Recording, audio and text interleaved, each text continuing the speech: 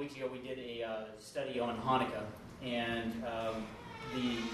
the conversation that centered around the Jews of the first century and their belief in the coming Messiah, their forward looking to the coming Messiah, was written up by a number of rabbis in that time.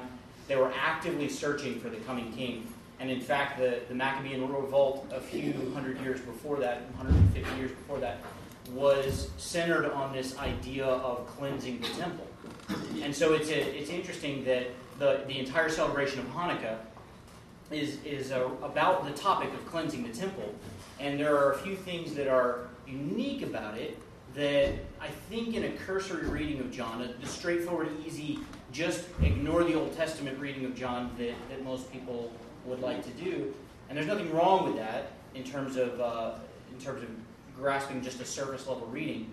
Well, what ends up happening sometimes is we miss the deeper meaning that John's pointing to, that he's alluding to, and we search after something that's on the surface instead of the deep things of God that He's got for us. So, with that as kind of a background for what's going on here, we've been walking through the book of John and John's theological system. The life books end up being something that is available to everybody. I'm reading out of New King James. I'll be reading some out of ESV. I like to switch around translations and read it in as many different translations as possible. But we've walked through how in the original Greek, John started off with his discussion of Jesus as the Logos, the meaning of life, the purpose, the reason behind why God did what He did. And then he brought that forward to the Phos, the light. Jesus was the light for all men. And then we walked forward a little bit more and saw Him as the Lamb of God, and then as a rabbi. And last week we talked about in the wedding at Cana whether or not Jesus was alluding to Himself as the bridegroom as well. This week, when we look at the cleansing of the temple, we're going to look at Christ as the temple, Christ as Emmanuel, which means God with us. It's interesting that the cleansing of the temple used to be a traditional Advent reading. It used to be the week 1 Advent reading of the ancient church. And the prospect of that was the temple of God is us, and therefore we should cleanse the temple as well in preparation for the coming of the King. And that Advent reading was derived from the idea that there was an expectation of the Messiah. And the expectation of the Messiah was all about, it was the buzz of the first century. And that tradition's largely been lost because it doesn't jive with the popular focus on the cute baby Jesus. And the dominant view of Scripture, however, is the bold, powerful Son of God, not the innocent little baby in the manger. That's an important aspect of God becoming human. But I think you can get that from just about everybody. People love the baby Jesus. They're not so pleased with the Jesus that makes a whip of cords.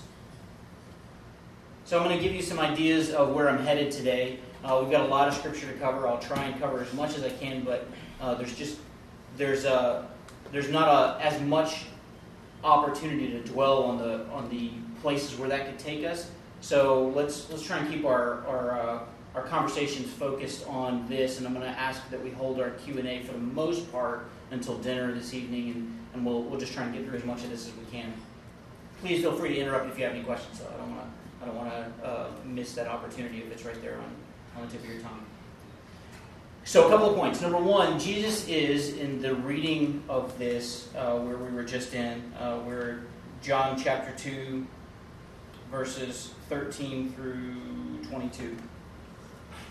Jesus is acting out, he's enacting a prophetic sign of Himself as the Messiah.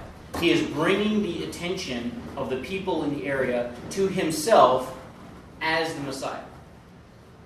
Number two, the temple is not primarily an earthly building. There's a point that Jesus is going to make here that says the temple is not this building. The temple is my body. And you see that in the reading of the text. Well, if that's the case, then the prophecies about the temple may hold some treasure for us to study about the foreshadowing of the Son of God. Number three, if we're the temple, something interesting happens then with the transition of Jesus being the temple to the body of Christ being the temple in the church. And how does that occur? And by the way, if Jesus is the one who has to go clean out the temple, then it's not religion that makes you clean. It's the Son of God in you that makes you clean. And religion typically ends up creating a lot of the problem that Jesus was trying to clean out to begin with. It's an interesting observation, I think. So we'll get into that a little bit more as we go on. So, on the surface, I'm going to read it again, just out of the New King James, just following along with me here. Now the Passover of the Jews was at hand, and Jesus went up to Jerusalem. And he found in the temple those who sold oxen and sheep and doves and money changers doing business.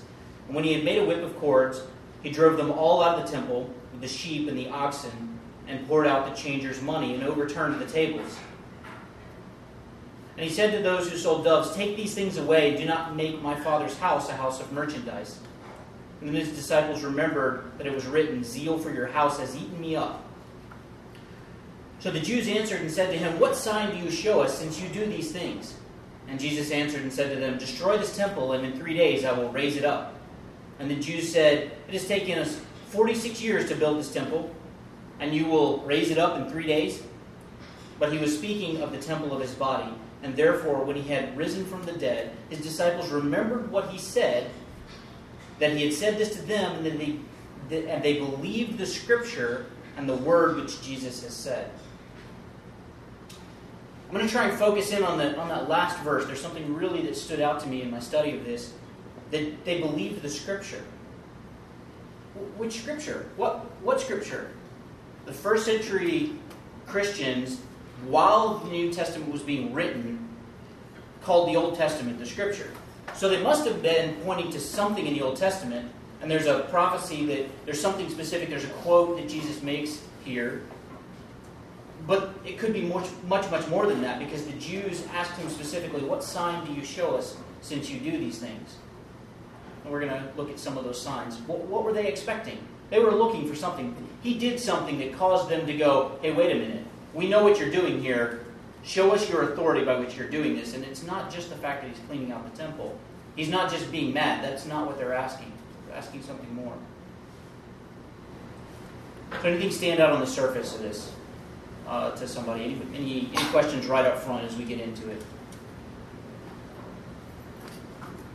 It's not as interesting that he took the time to make a whip. Instead of just going in there half-cocked, he prepared that on purpose. That stood out for me today too, and I've read this however many times. That's really interesting. He was really methodical about it.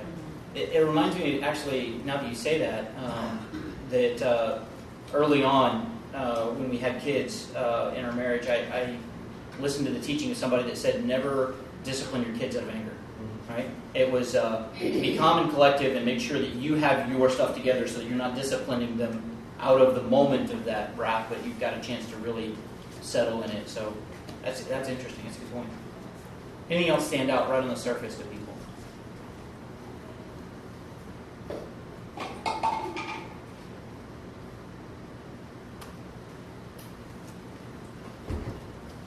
Has anyone heard the potential discrepancy called out between this and the synoptic gospel accounts, Matthew, Mark, Luke, and John?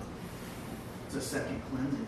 A second cleansing. Okay. There are two different cleansings. There's one when he comes in early in his ministry, and there's one that comes in before Passover, right before his crucifixion, Passover.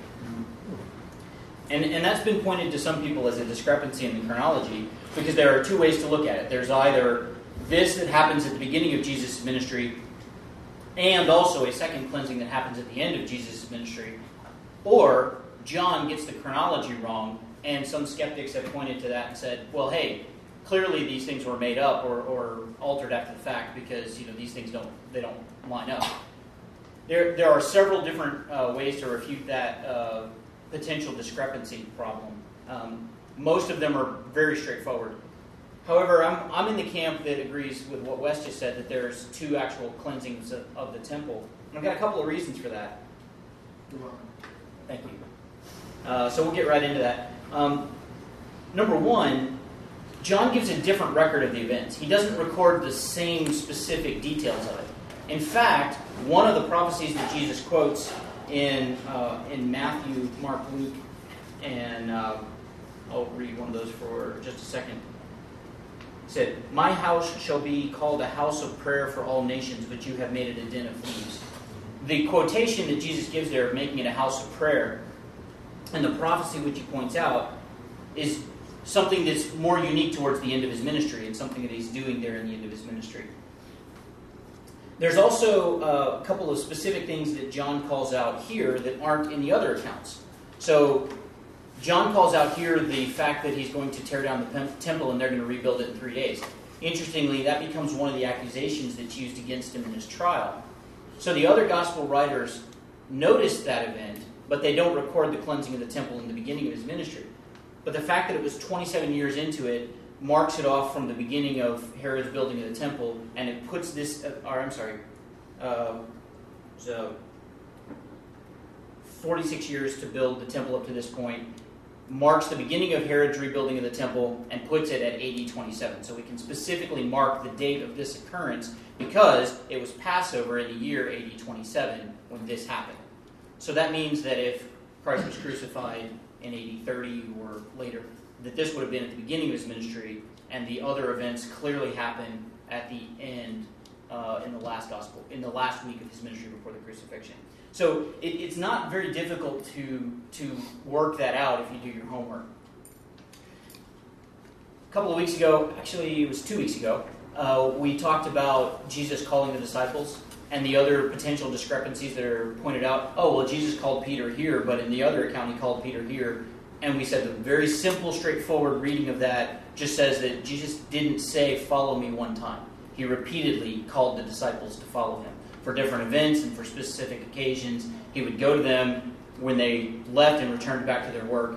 He would then find them and say, "Follow me" again. So it wasn't just a singular call. In the same way, there's no superficial reason based on the writings of Scripture to assume that there's only one cleansing of the temple, in case that comes up.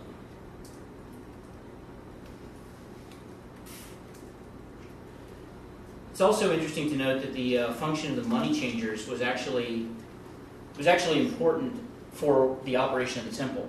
They were doing something that they were supposed to do, selling doves and animals for people to sacrifice and exchanging money from different currencies that they brought as they came from different parts of the world to Jerusalem. So what was the problem? What was the problem that Jesus was trying to solve with these money changers?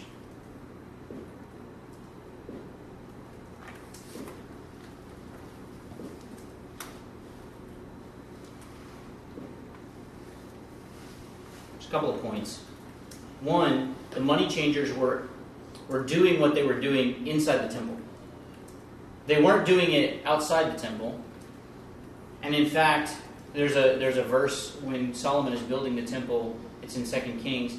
The idea that the temple was supposed to be a quiet, prayerful place was so important to the builders of Solomon's temple that even the sound of the hammers on the bricks was not heard inside the temple courts. They took their work from a distance and did their work out there and then brought it into the temple so that the temple remained a quiet, pensive place to come before God, even during its construction. And yet, all this commotion was happening in the temple. That's not where it was supposed to be occurring. That's one issue. Second issue, probably much more important to that, is that the Old Testament specifically forbids usury. That is, charging interest to somebody for an action that is required by the law and helping somebody. So these people that were coming in, it doesn't mean that the money changers didn't have a right to a business, that they had some need to be able to operate as a business or something like that. But the issue of them charging undue interest and actually taking people who were required to do the sacrifice and charging whatever they chose to charge for exchanging the money, the currency transfer fees that were kind of hidden in there. There was something very greedy and wicked about that mentality. Hey, well, you've got to buy this pigeon so that you can make yourself right with God. I'll just skim a little off the top. That's an unfortunate commentary on religion and how religion can easily become a place where corruption just attaches itself.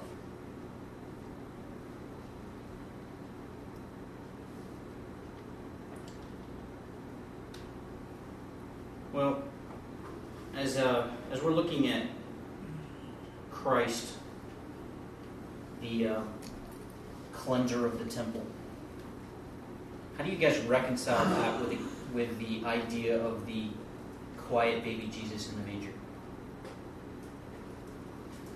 There's a reason I'm asking that question. It's not just because it's Advent either. When I started reading this, I was thinking, should I bring a little bit of a Christmas story in instead of doing the cleansing of the temple, which just happens to be where we're at in John? And I got encouraged by reading through some of the commentators and some of the places where I'm going in Old Testament prophecy that this is very much in line with where we need to be for Advent. So in order to get us into that Christmas spirit, into that Advent, the nativity scene mindset, and reconcile that with what's in this part of Scripture, I'm going to lean on the prophetic words of Ricky Bobby and his commentary on Southern Bible Belt Christianity, when he says, and I pray that the Lord forgives me for my irreverence in church. Dear Lord, baby Jesus, we'd also like to thank you for my wife's father, Chip, and we hope that you can use your baby Jesus powers to heal him and his horrible leg. It smells terrible, and the dogs are always bothering with it. Again, Ricky Bobby says, Dear Lord Jesus, lying there in your little ghost manger, looking at your baby Einstein developmental videos, learning about shapes and colors, and on and on and on. And then, later on, Ricky Bobby again calls on the baby Jesus and says, hang on, baby Jesus. It's going to get bumpy. So, to me, I don't know. I didn't grow up in Alabama, and so I'll try not to pick on Talladega too much, although it is located in our home state now. Pardon? It's very easy. It's very easy to pick on Talladega. But the writers of this were actually brilliantly pointing out how we make Jesus a co-pilot, a passenger on our journey through life, that we ask for stuff, and we like to see this innocent little baby. I don't think we're so comfortable with the bigger Jesus. When Isaiah said, therefore the Lord himself will give you a sign, and the virgin will conceive a son, and call his name Emmanuel. In the next chapter, in chapter 8, he will pass through Judah and will overflow and pass over and reach up to the neck and stretching out of his wings and will fill the breadth of your land, O Emmanuel. Be shattered, O you peoples, and be broken to pieces. Wait a minute, that doesn't sound like the little baby Jesus anymore. We'll stick with Isaiah chapter 7. Let's not move on to chapter 8 because he starts to get like, big boy Jesus. We'll stay with the little baby Jesus because we can control the little baby Jesus. We can put him in his little manger and set him out once a year and pray to the little baby Jesus and like the little baby Jesus. And that's all we're going to do is talk to the little baby Jesus. We're not going to be... Ricky Bobby had an accent in case it happens in the movie. But the issue of what Emmanuel was, what that name signified, is much, much more than God just putting on a coat of flesh and dwelling among us. Much more. In fact, a little bit more, a little further down into that passage in Isaiah. It's Isaiah 8:14. He will be as a sanctuary, but a stone of stumbling and a rock of offense. A sanctuary, really. That God, in the beginning part of John, earlier on, he said, God put on flesh and tabernacled among us. That he dwelt among us. Emmanuel means God with us. The Advent is not just about the birth of Christ. The Advent is about the coming of the Messiah. And this represents Christ's walking into the temple and presenting himself as Messiah. Let me show you. In Matthew 1:23, as they quote this verse, Emmanuel, that's the end of the of the birth narrative. You get in Matthew 1:23, and you get that's all there is. Just Emmanuel, God with us. The rest of the book. So you've got chapter 1, and then you've got chapter 2 of Luke, and the entire rest of the gospel narratives are about the advent of the Son of God into the world. It's not just about the birth. The birth is the starting point for us to understand what God did in the rest of his ministry. So as he walks into the temple courts, he takes the doves and the money changers and casts all that out. And the Jews ask him, what sign do you do? Well, why would they ask that? Why would they wonder? Why wouldn't they just say, you have no authority to do this? They don't just simply say, who do you think you are? Instead, they know who he thinks he is by the action he's performing. And I think we missed that. So I'm going to help us identify why they said that. They know he's doing something messianic here. How do we know that? In Daniel 8:14. And he said to me, this is the angel speaking to Daniel, for 2,300 days, and then the sanctuary shall be cleansed. There was a period of time that was going to go from a specific event in Israel's history, after Daniel wrote this prophecy, from that specific event until the introduction of the Messiah would be, quote, 2,300 days. Some guys, some really smart guys, much smarter than me, have added that up, and it, interestingly enough, ends right around 27 AD to 30 AD, depending on when you have mark the start date. There's some discrepancy about when the start was. The Jews knew it was right around this time. They counted the days, and they were like, okay, this is the time frame. You know, we might have it off by a year or so. We're not really sure what's going to go on, but the Messiah he's going to show up, because that's what the prophecy of Daniel was pointing to, is that there's going to be a specific marker of time, and then the Messiah is going to come. And when he comes, it says, then the sanctuary shall be cleansed. There's a very specific prophecy about the introduction of the Messiah. Okay? What else is there? Well, I'm going to ask you to remember what we talked about a little bit with the wedding at Cana last week. Jesus turns water into wine. Water got turned into something else in an earlier part of Israel's history. Anybody remember what it was? Blood. In the Exodus, right? Water gets turned into blood. So in Exodus 4, God says to Moses, and then it will be, if they do not believe you nor heed the message of the first sign, that they will believe the message of the latter sign. And that if they don't believe these two signs and listen to your voice, that you shall take the water from the river and pour it out on dry land, and the water which you take from the river will become blood on the dry land. Well, the other sign that Moses was to show them was the sign of a rod. In Exodus 6:7, when the Pharaoh speaks to you, saying, show a miracle for yourselves, and then say to Aaron, take your rod and cast it before Pharaoh, and let it become a serpent. And you guys, if you've watched Charlton Heston and the Ten Commandments, you know what happens next. The issue then is that the rod becomes a symbol that gets carried throughout the rest of the Old Testament, and it gets referred to regularly. In Isaiah chapter 11, so we're picking on Isaiah a lot, right? In Isaiah chapter 11, starting in verse 1, then there shall come forth a rod from the stem of Jesse, and a branch to grow out from his roots, and the Spirit of the Lord shall rest upon him, and the Spirit of wisdom and understanding, the Spirit of counsel and might, and the Spirit of knowledge and the fear of the Lord.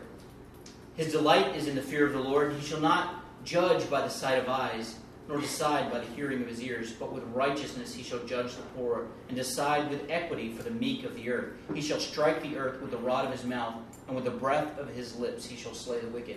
Now, when Jesus walks into the temple with his words, he is defending the poor.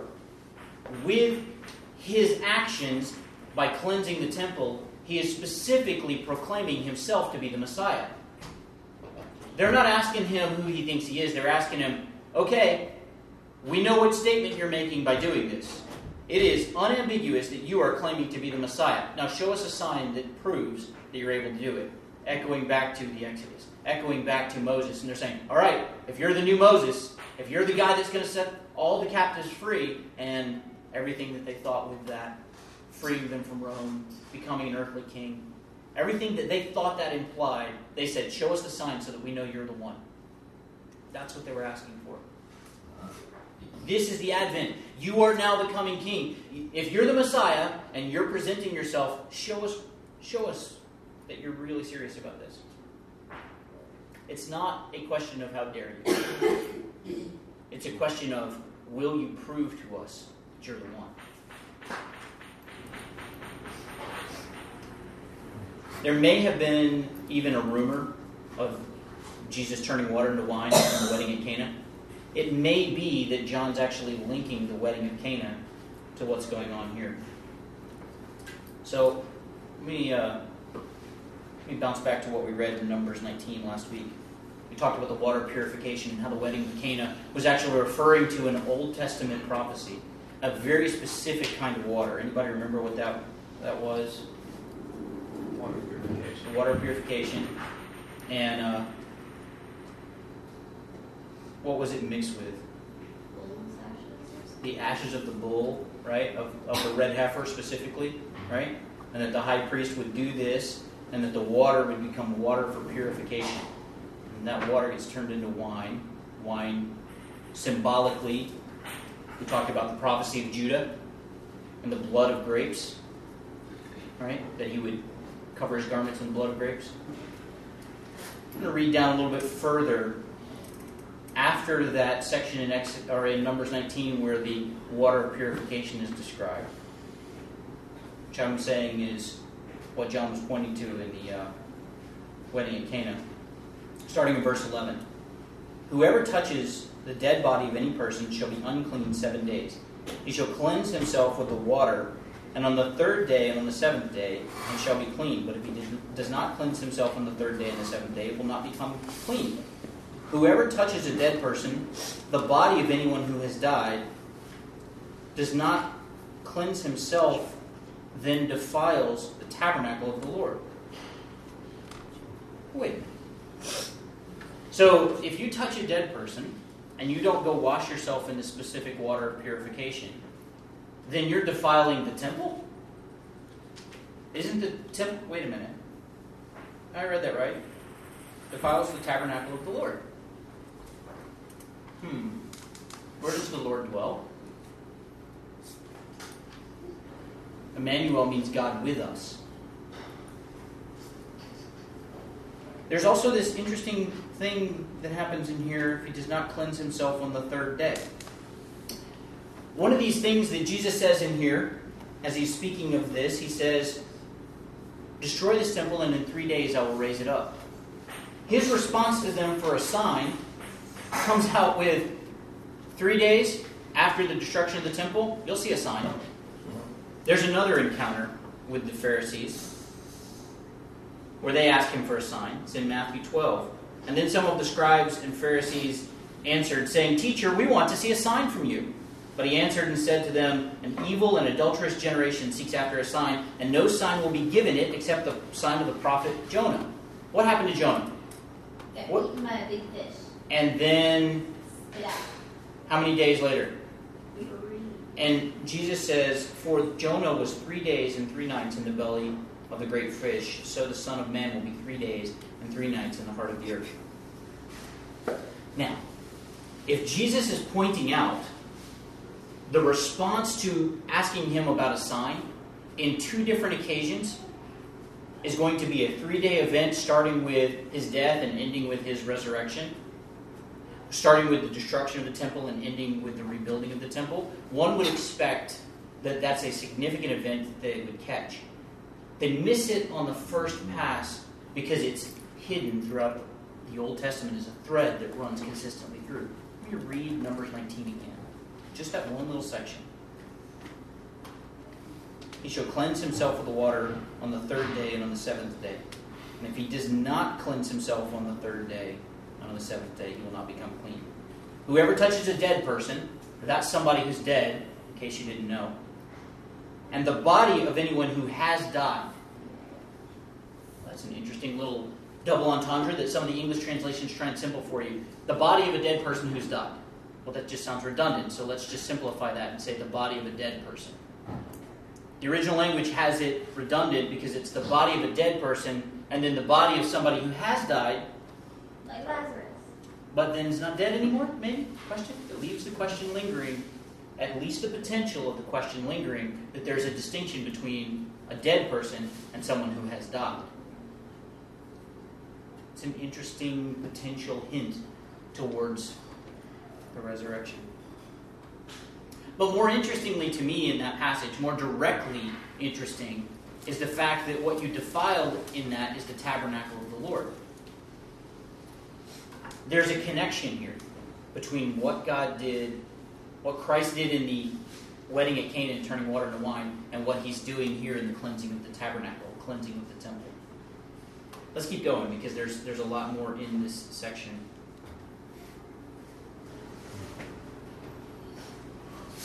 So they ask him for a sign. We see Exodus, and we see the signs that Moses presented in drawing Israel out of the land. And then we see that Jesus quotes a psalm here. He quotes Psalm 69. And then we see that there's a prophecy in Daniel that had to do with the cleansing of the temple. And then there's this prophecy in Numbers 19 that has to do with the cleansing of someone and death and the tabernacle. And it's all in there. And they're looking at this, and all these religious teachers who have studied the Old Testament are looking at what he's doing, and they're saying, okay, you're claiming to be the Messiah. You're calling on all these prophecies, and they're probably running through their Rolodex of scrolls in their head going, okay, all right, we see what you're doing. Now show us a sign. And his response is, kill me. I'll raise again 3 days later. Not what you would expect.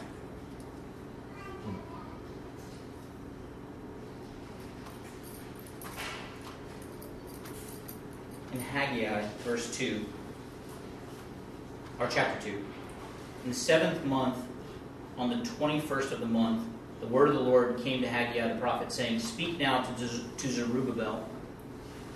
And I'll skip some of the names, just to save you that. Starting in verse 3 again. Who is left among you who saw this temple in its former glory? And how do you see it now? In comparison with it, is not your eyes, this is nothing? Yet now be strong, says the Lord. Be strong, Joshua, the high priest. And I'm skipping a couple of the names. For I am with you, says the Lord of hosts. According to the word, when I took you out of Egypt, my spirit remains among you. And then in verse 6, for thus says the Lord, once more is a little while, I will shake heaven and earth, and I will shake all the nations, and they shall come to the desire of nations. It's an important phrase.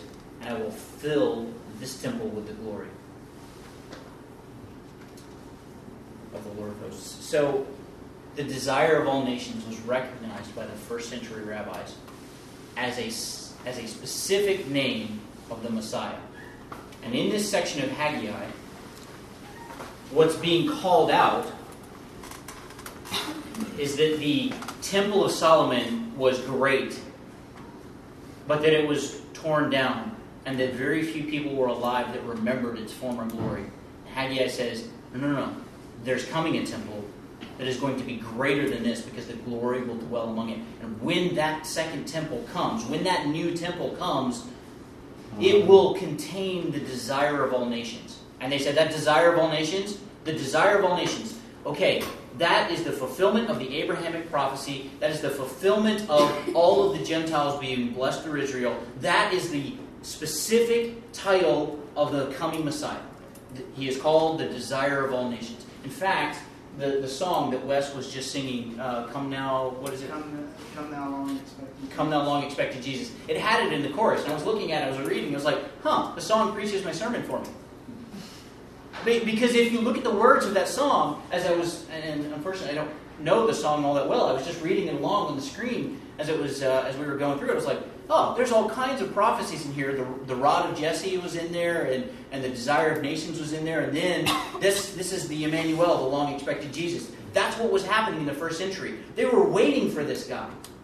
They were looking for him. This guy was the one. Now, here's the thing. We talked about this before with Hanukkah. The temple that existed, that Herod built, that they were talking about took 46 years to build, was amazing. It was wonderful. It was one of those feats of ancient architecture that everybody was like, wow, Herod's temple, man, he spared no expense. The first century Jews thought that it was an abomination to the name of God, because here was this guy Herod, who was an appointed Roman official, who had the squatter title of king, who was not the rod of Jesse, who was not the son of David. This guy didn't have the right to be king. He was approached by these kings from Persia, who there may have been more than 3 of, and said, show us the one who was born king of the Jews. There's a specific insult in there because he was not born king of the Jews. And they looked at that temple and they said, no. This temple is not the one that contains the glory of God. The glory of God's going to come. And it's going to be the new temple. It is going to be the filling that we're looking for. The desire of nations will bring it. The desire of nations will build the temple. So this interchange that's going on between Jesus and the Pharisees is loaded with Old Testament prophecies. The twist, however, is that he says, the temple I'm talking about is not this thing made of stone. It's my body. So now we come down to this section in verse 22.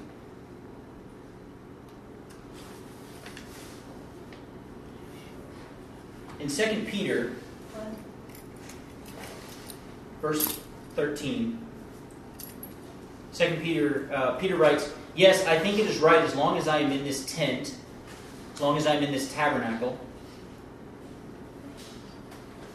to stir you up and remind you that I must shortly put off my tent, just as the Lord Jesus showed me. And he's making it very clear that that means his death. The tent of the body is actually something that the ancient Greeks would use the term soma sema. And what that meant was the body, the tomb. That your body contained your spirit, and it was holding you down, it was holding you back, it was not all that it was meant to be. Your body was failing you, your body didn't let you be free, but that one day, through death, you would be set free from the tomb of the body and be released. Jesus says something that radically goes against that thought in Grecian culture, and he says that the body is going to be rebuilt, that the body is going to be made new, that this body will get torn down and a new one will get built, and it will be more glorious. So when he had risen from the dead, his disciples remembered that he had said this to them, and they believed the scripture and the word which Jesus said. Now, as I was studying this, I thought there are a couple of different references that John made me thinking about. They believed the scriptures. We already talked about a lot of the scriptures that the Pharisees saw as clearly messianic. Then he also pulls out Psalm 69 as this quote, and Psalm 69 is wonderful as an Advent reading. If you want to go read about God coming to earth, go read Psalm 69. It contains a number of specific references about the Messiah, and some specific references to the resurrection. There's also some references in Psalm 69 that certain commentators have said point to Jesus' childhood, including his difficulty with some of the local drunks who make a song out of him.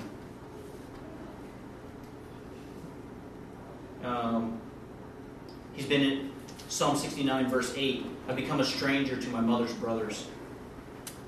He's borne reproach. Shame has covered his face. There's a specific section of Psalm 69 that says, let not the floodwater overflow me, or your deep swallow me up. And let not the pit shut its mouth on me. The pit was Sheol, the Old Testament Hebrew version of Hades. Draw near to my soul and redeem it. Deliver me. And it goes on and on. And in fact, Psalm 69 is quoted again. It's referenced by the disciples as they remember Jesus hanging on the cross, because he says in verse 21, they also gave me gall for my food, and for my thirst they gave me vinegar to drink. So I'm not going to read the whole thing because it's just amazing how much this Psalm 69 can be mapped to Jesus' earthly ministry. I'll let you do that homework on your own. It could be that when John writes that they remembered the Scriptures, he's thinking about Psalm 69, the psalm that Jesus quotes. Could be. In fact, John later on specifically quotes the psalm. In John 15:25, it says, "This happened that the word might be fulfilled, which is written in their law. They hated me without a cause," which is a specific quotation of another section of Psalm 69. It could also be that there are other psalms that he's pointing to, and this is interesting in its conjecture. Psalm 119, "My zeal has consumed me because my enemies have forgotten your words." That's interesting. I was looking at this in the Septuagint, in the Greek translation of the Old Testament, and it actually is word for word the same in the Septuagint between Psalm 69:9 and Psalm 119. We talked about the Logos being the Word of God and how that runs through the Greek translation of the Old Testament all through Psalm 119. Another fantastic study. I continue to encourage you to go read Psalm 119 and see the Logos, the personification of the Word of God, and think about its implications of Christ, what it implies about the coming Messiah. So, the first thing that the author could have been, that John could have been pointing to when he says that the disciples remembered the Scripture, was the Psalms that were being quoted here. There's also something else. He could have been talking about those messianic prophecies that the Jews were hearing. There's another fantastic one in Malachi. And in fact, the one in Malachi, if you've been around the church for a long time, you've heard Malachi abused by people that have tried to say, bring the whole tithe into the storehouse. But if you read Malachi, starting in verse 1, it says, "The burden of the word of the Lord on Malachi. I have loved you, says the Lord. In what way have you loved us? Was not Esau Jacob's brother?" And he goes on, and in verse 5 it says, "Your eyes shall see, and the Lord is magnified beyond the border of Israel." And then in verse 6 it says, "The son honors his father, and the servant his master. If I am the father, where is my honor? If I am the master, where is my reverence, says the Lord of hosts. The priests who despise my name." And we said, "Why have we despised your name? And you offer defiled food at my altar." "In what way have we offered defiled food to you?" And he said, "The table of the Lord is contemptible. And when you offer a blind sacrifice, is it not evil?" There's a section in this early part of Malachi that's dealing with the priests, and the priests not doing what is right in the name of God. That's interesting because that's what Jesus is doing when he's cleansing the temple. He's correcting the religious establishment because they were profaning the name of God, and they were using the required sacrifices as a way to extract money from the people. How then is it ironic that the church so often uses Malachi as an opportunity to do exactly the same thing? That's crazy. In fact, Malachi is still on that same topic towards the end. And by Malachi 3, he's talking very specifically, "Behold, I will send my messenger, and he will prepare the way before me." Sound like anybody else we know from earlier in John? Malachi is a messianic prophecy about this kind of event, about specifically what's happening right here in the temple when Jesus is cleaning it out. In fact, as it goes on, Malachi even specifically refers to the temple a couple of times. I'll save you that. Malachi is a short book. I encourage you to go read it. And don't be afraid of reading it and feeling guilty about the tithes and offerings. I'm telling you up front, that's not what the book of Malachi is about. The book of Malachi is about the Advent. It's about the coming of the Messiah, the King, who's going to cleanse the temple. Oh, there's a ton of other references. There's a bunch in Ezekiel. I'll spare you that because we're getting close to being out of time.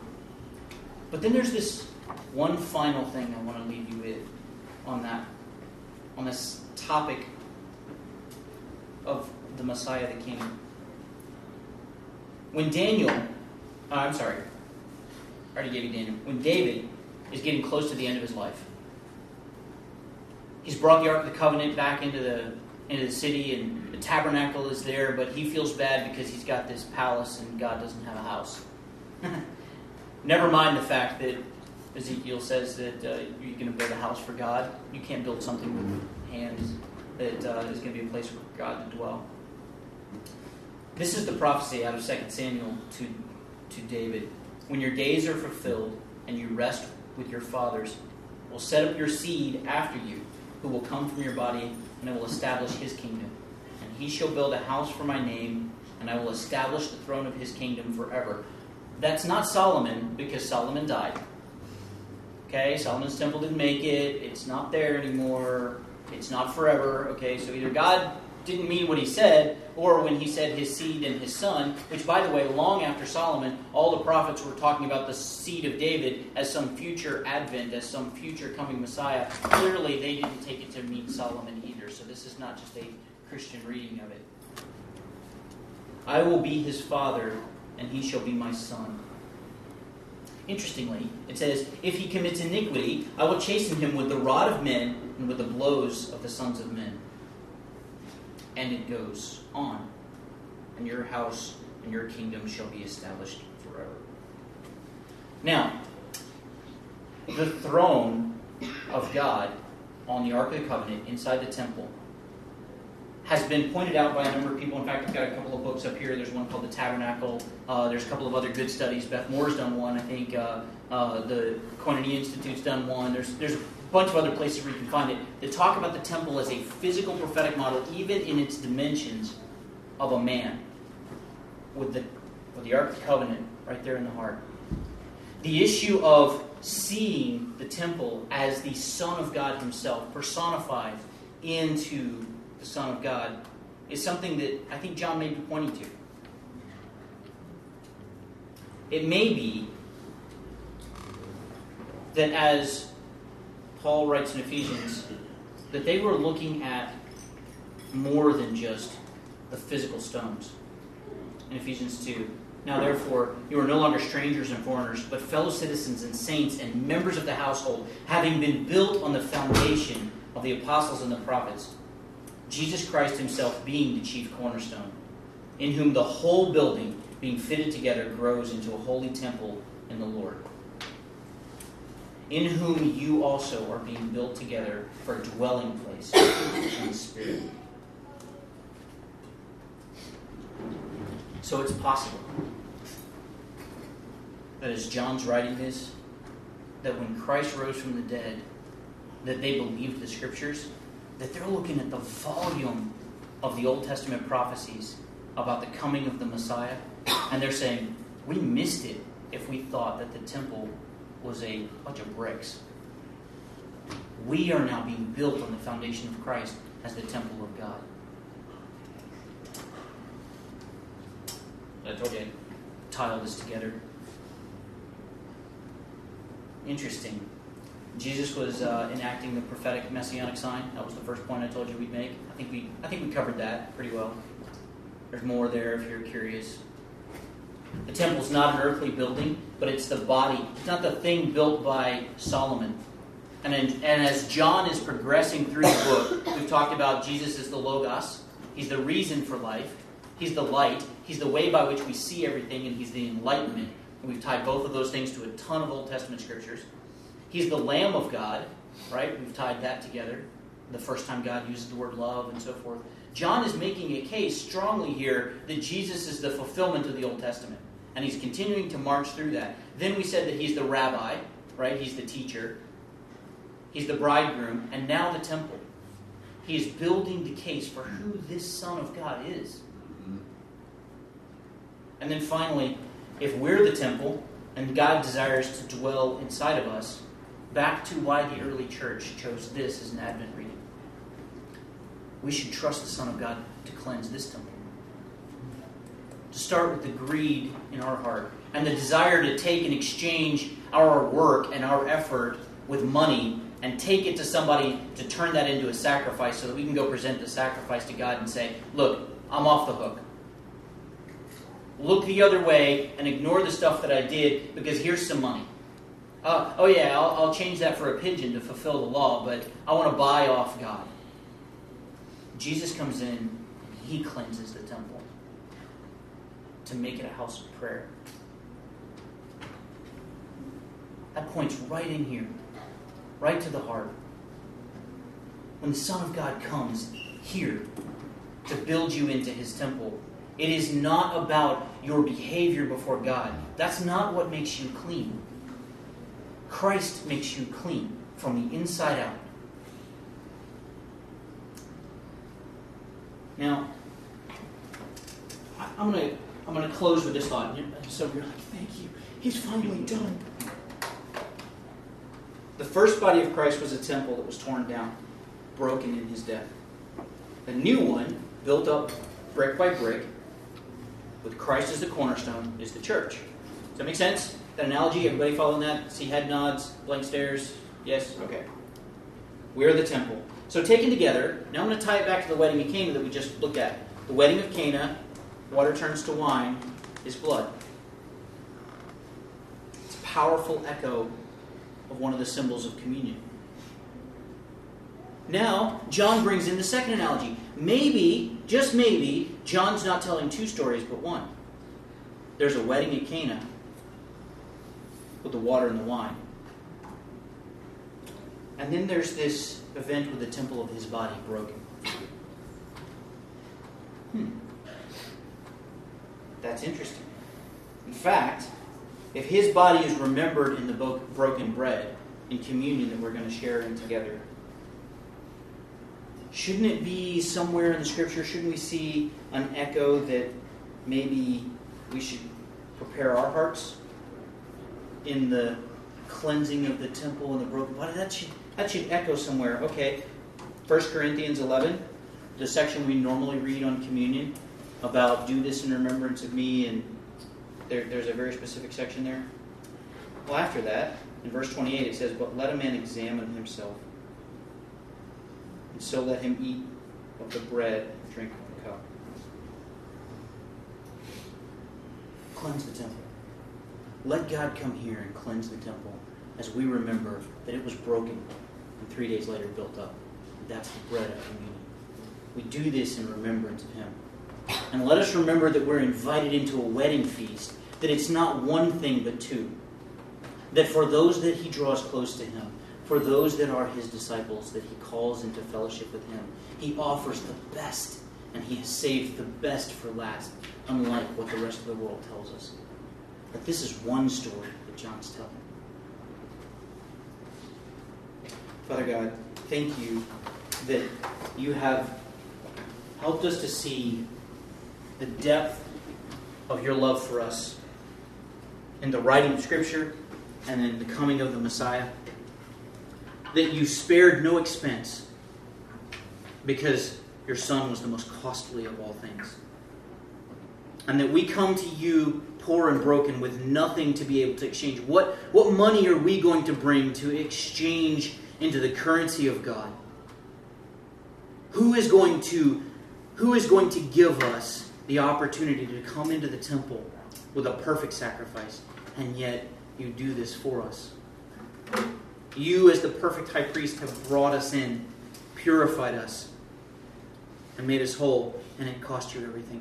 Help us to reflect on that.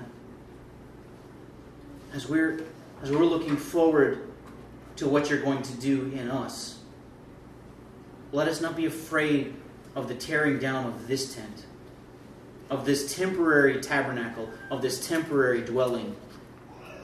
But let us look forward to the building of the temple, of the city of God that will then let your radiance be seen by all of us. And we pray this in Jesus' name.